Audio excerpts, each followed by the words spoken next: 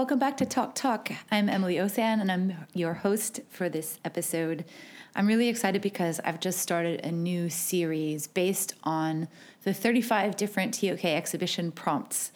And the first one I want to get started with is number 1, what counts as knowledge? This is a really great question because it's really the fundamental starting point of TOK, and it's one we return to as we go through the course, because just thinking about lines around what counts as knowledge and what doesn't count as knowledge is really fundamental. So let me just get started with it. For some of the other episodes that follow, I've asked other people to join me, but for this episode, I'm just going to get started on my own.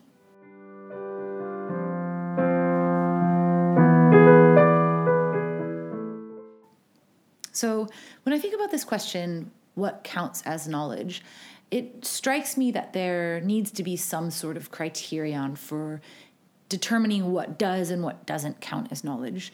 I think usually when you Google or you search for what counts as knowledge or what is knowledge, you get Plato's justified true belief as one of the starting points. So a claim about something we know must be justified, it must be true, and it must be believed by someone somewhere. And I think this is a good starting point, but I don't think it's quite enough. The problem, though, with justified true belief is that it doesn't encompass all kinds of knowledge. Like, for example, experiential knowledge or skills.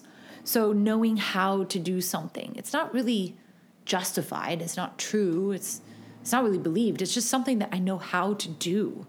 So in some ways, that doesn't quite answer the question, what counts as knowledge? Because certainly having a skill, knowing how to do something like ride a bicycle or knit a sweater are forms of knowledge. And these kinds of things, I think, are really important to communities that hand down knowledge, pass knowledge from one generation to the next. I think also a good way to answer the question would be to think about facts. So we have skills, we also have facts, things that we can just all agree upon, whether it's like a dictionary as a form of like a place we might record facts about what words mean, for example, or data in terms of numbers of like how many of something there are, or statistical information before it's interpreted. I think that's a key thing about facts, though, is that they are meant to be interpreted. So on their own, they may not be as valuable of knowledge as the interpretation itself. I think another thing that might count as knowledge are ideas or concepts. And they're different than really skills or facts, because they're things that exist only in the mind. So symbols, for example, or theories, perhaps, that try to explain the way things are.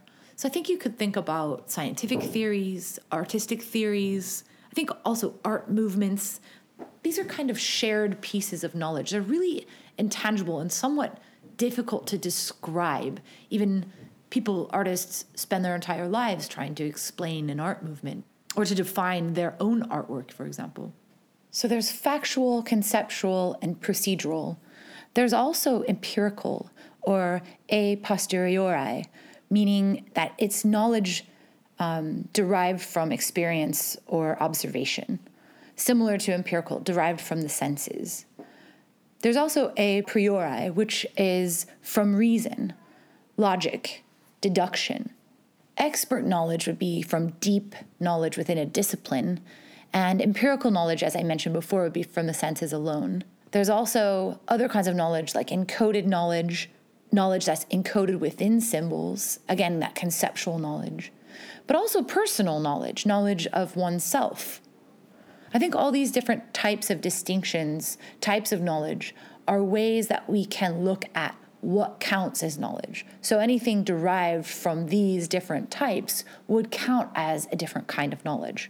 I think there's also the idea of personal knowledge, things that I only know about myself, things that only I know, perhaps because I was the only one there, personal in the way that I wouldn't want to share it with others, and they wouldn't know it about me without me telling them or sharing it with them. And again, that's a little bit intangible as well sometimes, knowledge of oneself. I think it's also helpful to ask what does not count as knowledge. And here it's useful to talk about opinions, criteria that goes behind that justification. Opinions on their own are perhaps not knowledge. They're simply what one believes. They lack justification, substantiation. I suppose it could be a coincidence that an opinion might also be knowledge, but on its own, without any kind of other investigation or justification or evidence, it's probably not knowledge yet. So I guess that helps me to say knowledge, some forms of knowledge require evidence. Now, it brings me also to things that we don't know yet. So does it count as knowledge if it hasn't been discovered yet? It's kind of like that tree falls in a forest question, isn't it? We know there are things we don't know yet. I think that's also not knowledge yet. It has to be known by someone, has to be understood, has to live in the human mind. Ultimately, I think that is a really nice criterion that it exists within the human mind, because it comes back to that question, is a painting knowledge? Or is a poem knowledge? Or is a science experiment knowledge, or a song? And I think the answer to all of those is no, they're not on their own. They're the phenomenon that needs to be known and understood. So the painting itself is not knowledge, but the interpretation, the understanding, the meaning that it expresses is knowledge. And that goes really for all the arts. Perhaps could be extended to science and math. I'm not sure. I'd have to think further on that. But within the arts, the artist conveys meaning when they create the artwork. And in that way, they are sharing their knowledge. The painting then is the media or the medium through which that knowledge is shared. On the other side, we have the audience who then reads the piece of work, interprets it, and comes up with their own understanding. And that is on the other side, the recipient, the receiving of the knowledge. I think we can also think about past, present, and future, what we used to know, what we currently know now, and what we will know in the future. And those are interesting distinctions because in the past, things that we knew or we thought to be true were real, we now don't believe. Much of past knowledge has been overturned, rejected, and replaced with what we now have as present knowledge. And at the moment, we have a body of knowledge shared amongst all different knowledge communities that we are functioning with as if it were the truth. Now, we have to be tentative about that. We have to understand that those things, just like past knowledge, will likely be refined and replaced.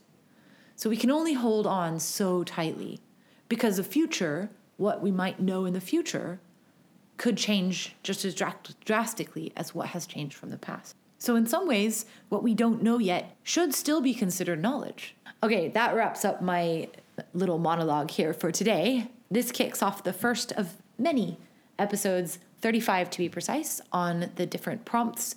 And I will hopefully be having more guests join me as we go through.